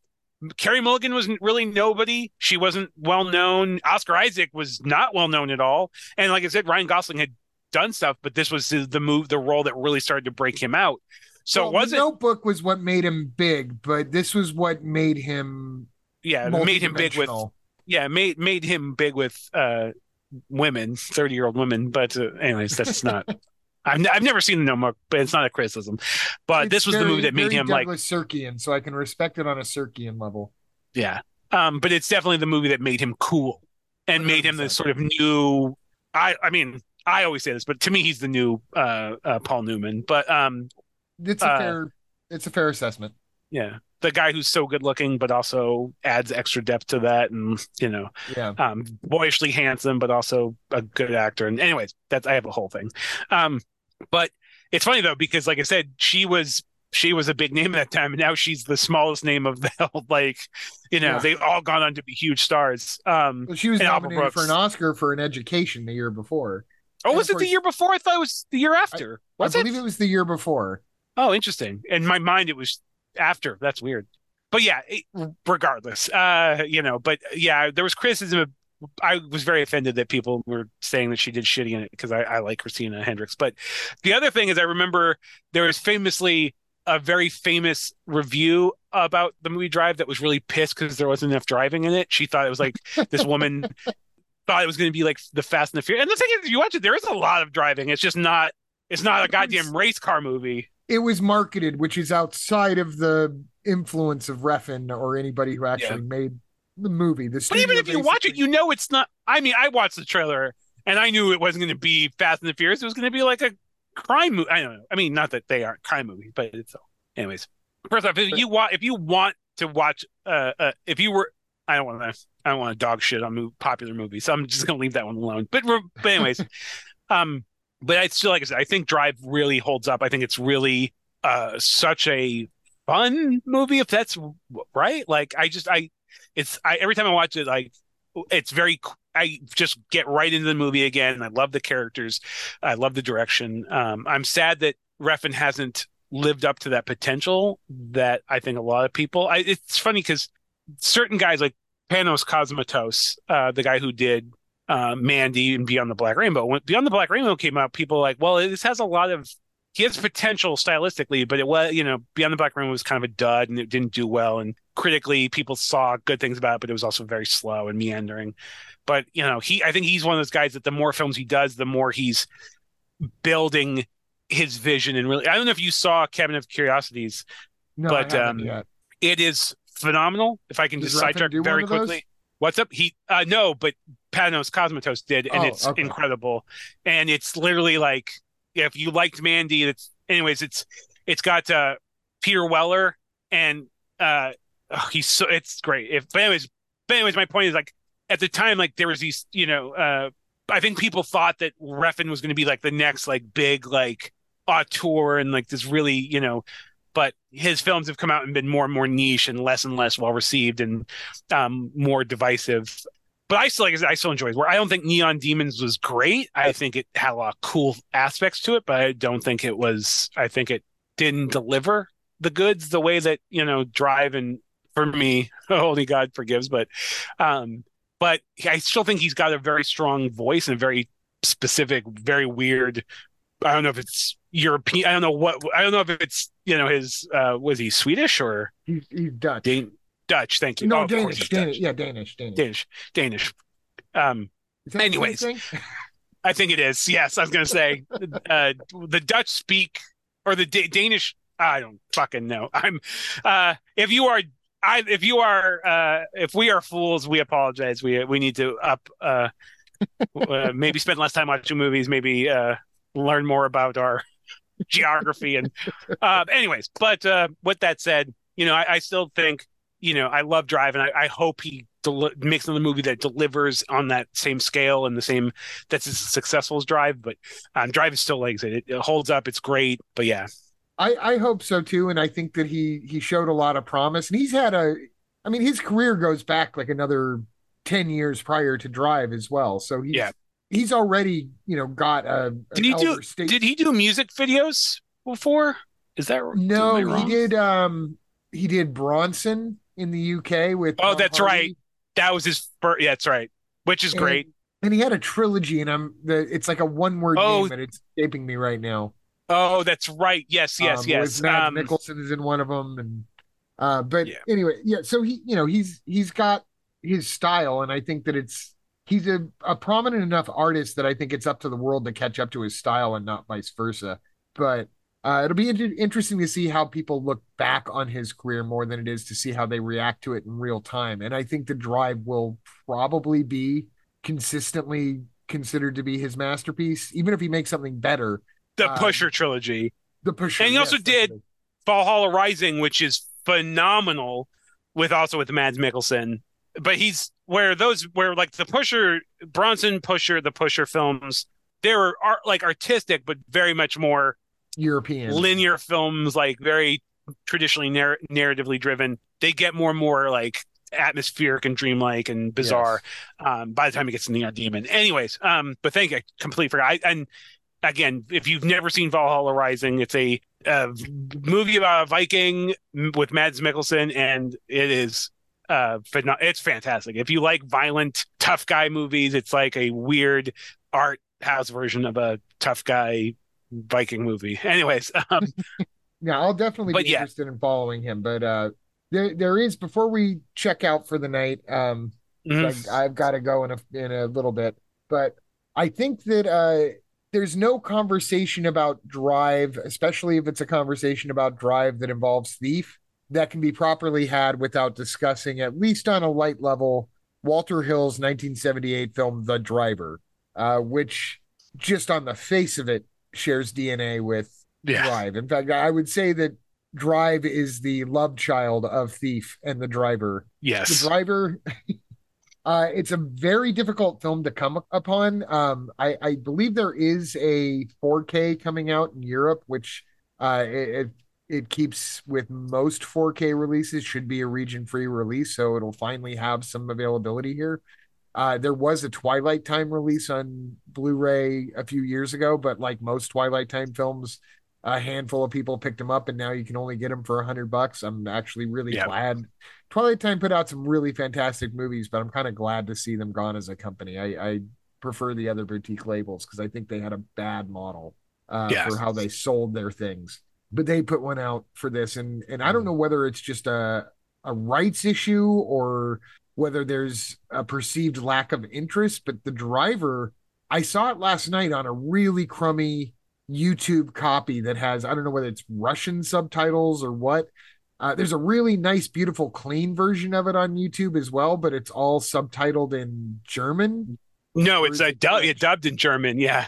Yeah, It's it's dubbed in dubbed. German. I'm Yeah. sorry. Yes, it's dubbed in German. So you can get the pretty picture, but unless you speak German, you're out of luck in understanding the dialogue.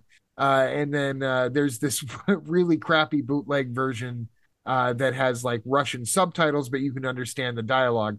And just so that I had it as a frame of reference, I popped it on last night, not fully expecting to watch the thing because the quality was so low on YouTube, but I was hooked. I was absolutely hooked. I watched it from beginning to end. It's a fantastic movie. Walter Hill is somebody that I've always admired from that era Same. as well. 48 Hours and Hard Times with Charles Bronson. And I know I'm leaving stuff The out, but Warriors. The Warriors, And then Streets of my all-time Fire. favorite, Streets of Fire. We Right. definitely we need to do a Walter Hill episode because I have a lot to say about that guy. Your I love brother his work. Joe wants to do a Walter Hill episode, and so I've been holding off for that. And apologies to Joe. We will get to it.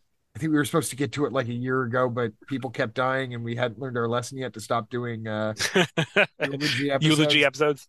But yeah, Walter Hill is definitely high up on the list of deep dives, and he's still working today. In fact, I know somebody who wrote his latest western, so that's kind of cool. But anyways, the driver it stars Ryan O'Neal and Bruce Dern and Isabella Johnny. Ryan O'Neal is the titular driver, and much like Ryan Gosling's character, his name in the film is the driver. Except for in this movie, it extends out towards everybody, where Ryan O'Neal plays the driver, Bruce Dern plays the detective, and Detective, Isabella Johnny plays the player. the player. I mean, it gets down to it. Without getting too much into details of making this into a triple feature, essentially, Ryan O'Neal is a getaway driver. He's not a stunt driver like the Ryan Gosling driver, but he is a getaway driver. That's his primary job. He's very meticulous. He's a man of few words. There's not a single line of dialogue from him for the first 15 minutes of the movie. And I've read that he had 350 words spoken in the movie entirely, which is pretty incredible for a lead A actor. main character. Yeah, but what they did was they gave all the words to Bruce Dern, who is so Bruce Dern, it is painful. The way that you referred to it in a text message earlier today just made me literally laugh out loud when you said Maximum Dern. And I said that I want to see that movie. I want to see Maximum Dern. And that's not a slight. Like Dern is fantastic. Dern is so good. He's so good that I would argue that maybe he's the star of this movie and the reason to see it. And I really love Ryan O'Neal in this. I've really loved Ryan O'Neal more and more in the last couple of years in Same. I was going to researching say for that same thing. I condiments. did. And Yeah. yeah, he's an actor who I've always been aware of, and I've seen a lot of his stuff, but I always just kind of associated him with kind of the dickhead that he is.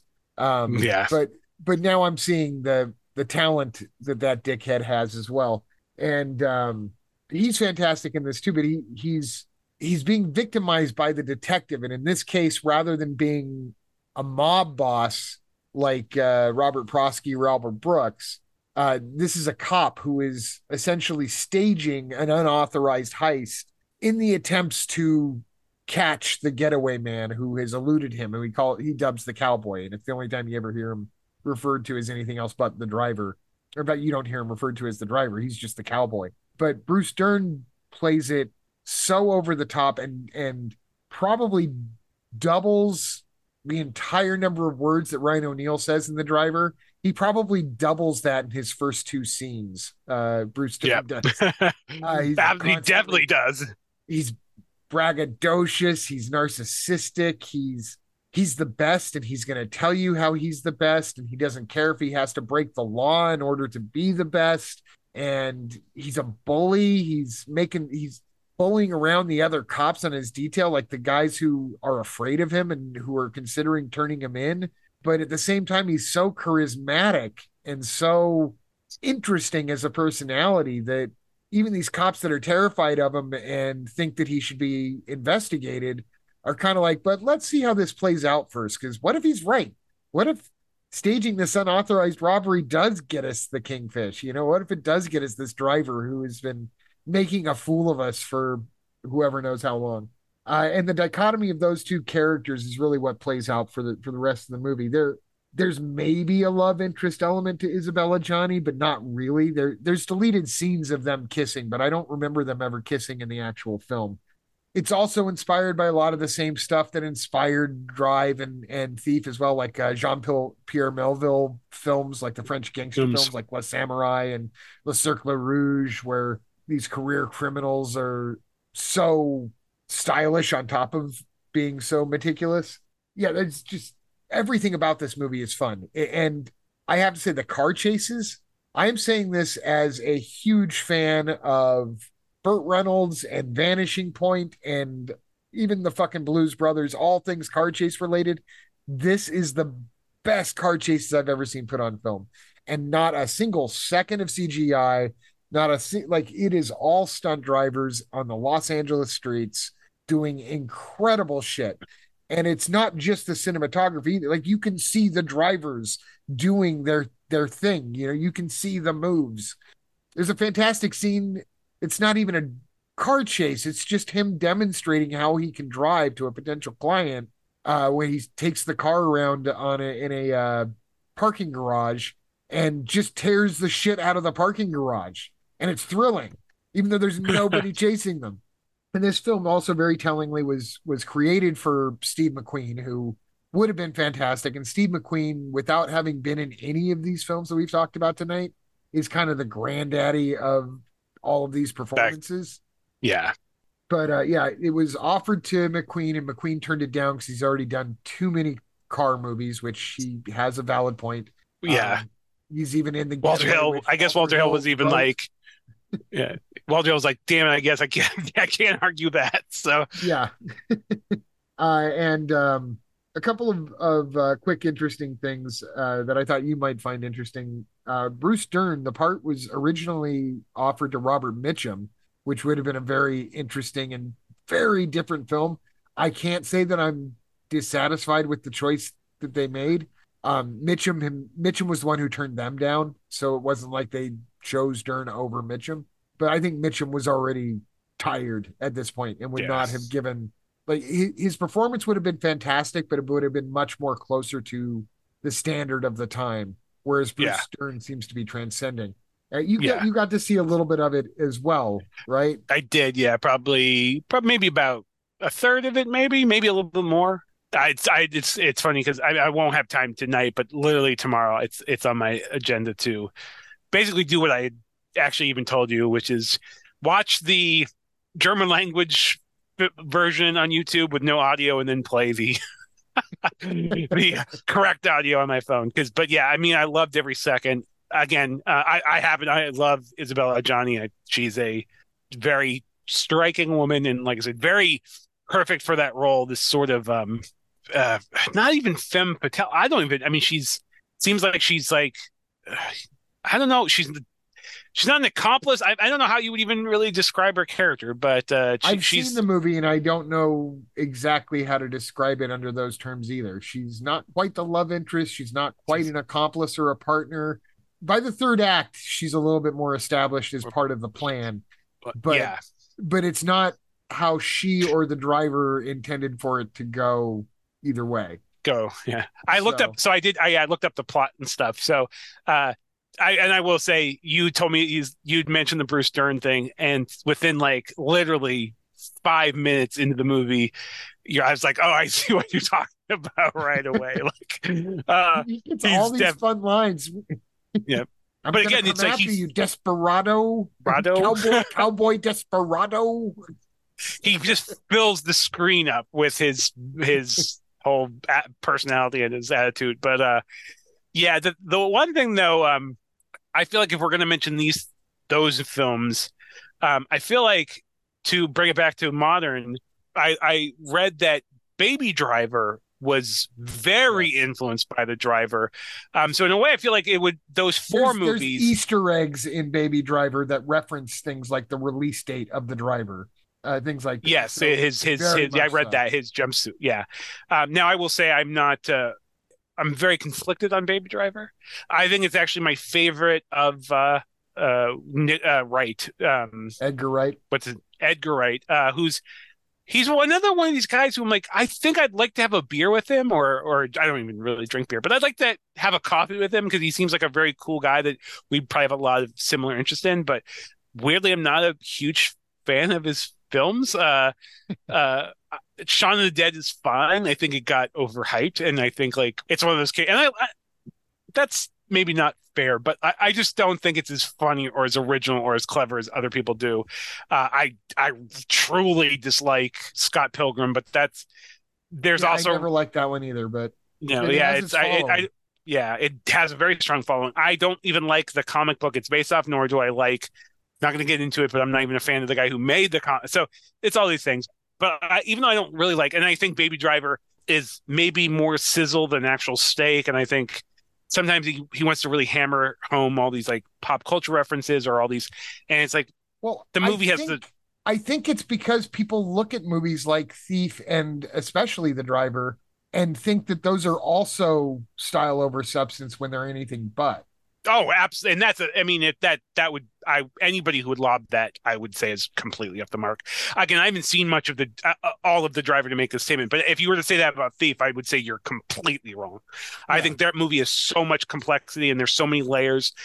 Even hearing Michael Mann talk about it and with the thought that he put into it, yeah, that I feel like that'd be completely off base. But I'm sure you're right. I'm sure people, especially at although I do think, like I said, even though Thief isn't a film that's in the popular lexicon these days or a film that people talk about now, it was successful and it was very well regarded in 1981. So, Yes, it was. It just somehow slipped through the cracks. Unlike The Driver, which was a flop, and yeah, people have said repeatedly, if it had been Clint Eastwood or Steve McQueen, this movie it would have would have been been huge. understood and it would have been huge. But because it was Yeah. Ryan O'Neal, who doesn't look like Eastwood would have looked mean, McQueen would have Hmm. looked cool. Ryan O'Neal has a tendency to get yelled at by Bruce Dern in a way that makes him just look like he's sad. And Yes. like he's just sad being yelled at by this cop, but I think that that's incredibly effective. Like I think Yeah. it's the right look. um It's well, it's funny because the parts that I was watching, and like I said, I told you before the podcast, like I was listening to it while working, so some of it I wasn't even watching. But Ryan O'Neal's character, the driver, has this sort of like he feels kind of put upon. Like yeah. he's not like this like bravado guy. He's just kind of a like yeah, he looks a little put upon, but in a way that's interesting and stuff. So like I said, I Yeah, mean, I was it's never not the a biggest flaw in the friend. film, it's just not Yeah, what people what you expect yeah from a movie star. yeah exactly, or especially that kind of role. This sort of Yeah. like yeah, but very interesting. I in fact I feel like some point this year I am going to do a film festival and watch all four of the films together, and maybe some others, maybe others that might tangentially tie in too. I know actress who plays the front desk at like some sleazy motel. She plays the same character in I don't know if it's another 48 hours or 48 hours. So Oh I yeah. read that. I Yeah. think So her it was name like is Frizz in the movie. Like Frizz. That's right. Yeah. it's a That's right. character who creates this sort of Mann multiverse in a way. Yeah. Which I think is brilliant. I love that. Or I'm sorry, Walt Hill's Walter multiverse. Hill. Yeah, that's I knew what you meant. Walter Hill multiverse. But anyways, Devin, well, we might as well end it here. We've I think we've exhausted our audience's interest in these films at this Okay. Well, point. I will say let's come back after you've had a chance to see The Driver. Oh, One of these absolutely, yeah. days, we will do The Driver in all of its grandeur. Like, well, we'll I'll do it tell you when we what. do the Walter Hill episode. I was just about to say we'll save it for the Walter Hill because But again, like I said, I will I want to get your thoughts, and I certainly want to get your thoughts on how you think it influenced Drive. And drive. yeah, Yeah, oh, absolutely. And I feel like the second I can buy a whether it's a 4K or whatever, and I need to I own it as well. I So looked it up just prior to this, and for the first time, I don't know how long this information's been out there because I've wanted to get this movie forever because of its reputation, but there is a 4K coming out in Europe. So, and I'll keep an eye 4Ks, out for it. in theory, most 4Ks, not all 4Ks, but most 4Ks are region free and are able to be played in the United States on any 4K player. So I I need to am going to get that. And I once need a you and new I have region both free. seen it Yeah, in a beautiful print on 4K, then we'll do the Walter Hill episodes. we'll get into The Driver because I'm excited to get Let's into see. some maximum Dern with you. Yeah, like maximum Dern. I want a T-shirt that says maximum Dern. Um, maybe since you have a connection, maybe we get old Walter Hill on the episode. Maybe that's a nice pipe dream to think about. But I Not mean, we even kiss sure that. I'm not even sure my connection could get me this connection on as a guest. Oh, I bet. Exactly. It's a guy that I work for, not who A guy I that you're, actually have not. yeah, I have not met him in person, but I've been on many a Zoom call with him. nice. But as a group, so, he knows Well, who I I will am, say, and I know who he is. That's about as far as it goes. it's just cool that you know somebody that wrote a movie for Walter Hill. I was excited. I heard he wrote a Western and I looked it up and it happened to be the new Walter Hill Western with Willem Dafoe in it. So, Give me and, all that. I want all that. all right. So we're going to do Walter Hill soon. Perfect. All Uh, right, Devin. It's as always, it's a pleasure. This was, I mean, I think we say this every episode, but this was a really fun episode. I think keeping it concise, even though even if we say it's going to be two movies, we end up talking about five movies. That's just the way we do. But really getting to get in depth and talk about things. And again, I always love hearing your input on these films because even I always end up learning something. So I learned pleasure a as lot always, from you Devin. too, brother. So yeah, always a pleasure. I love these double features too. I can't wait till we do another one. I think this was a good call. This is something where you set up the premise and I set up the movies, and I think the stars aligned and we picked some good ones. I think this is a fun Yeah, episode. I think it was perfect choice. Yeah. I hope I think a lot of our listeners have probably already seen Drive. If you haven't seen Drive, see it right now because it's one of what I consider to be one of the very few actual masterpieces that this century has given us so far. Yeah, I agree Even with though that. there's been great films that have come out, there are very few masterpieces, and I think even more of our listeners maybe haven't seen Thief yet, and you owe it Yeah, to yourself, absolutely. especially in tribute to James Caan. If you really want to see what he is outside of Sonny Corleone, this is probably the James Caan movie to see. Like I would recommend if someone wanted to know who James Caan is, I would recommend Thief before I recommend The Godfather every single day. I agree with that. And again, if you're a fan of the movie Heat, this is Michael Yes. Mann's first film and definitely sort of was the groundwork Many for a lot of the elements and themes. themes, yes. Yeah, yeah, absolutely. So, all right. Well, until next time, make sure to check us out on social media, like us, subscribe to us, tell your friends about us. Please, we could use more listeners. And I will try to do my best to make sure that we have a little bit more of an online presence, although I know I say that every single time. But until the next time, always great seeing you, James. And we'll talk to everybody soon. Bye. Bye. Good night.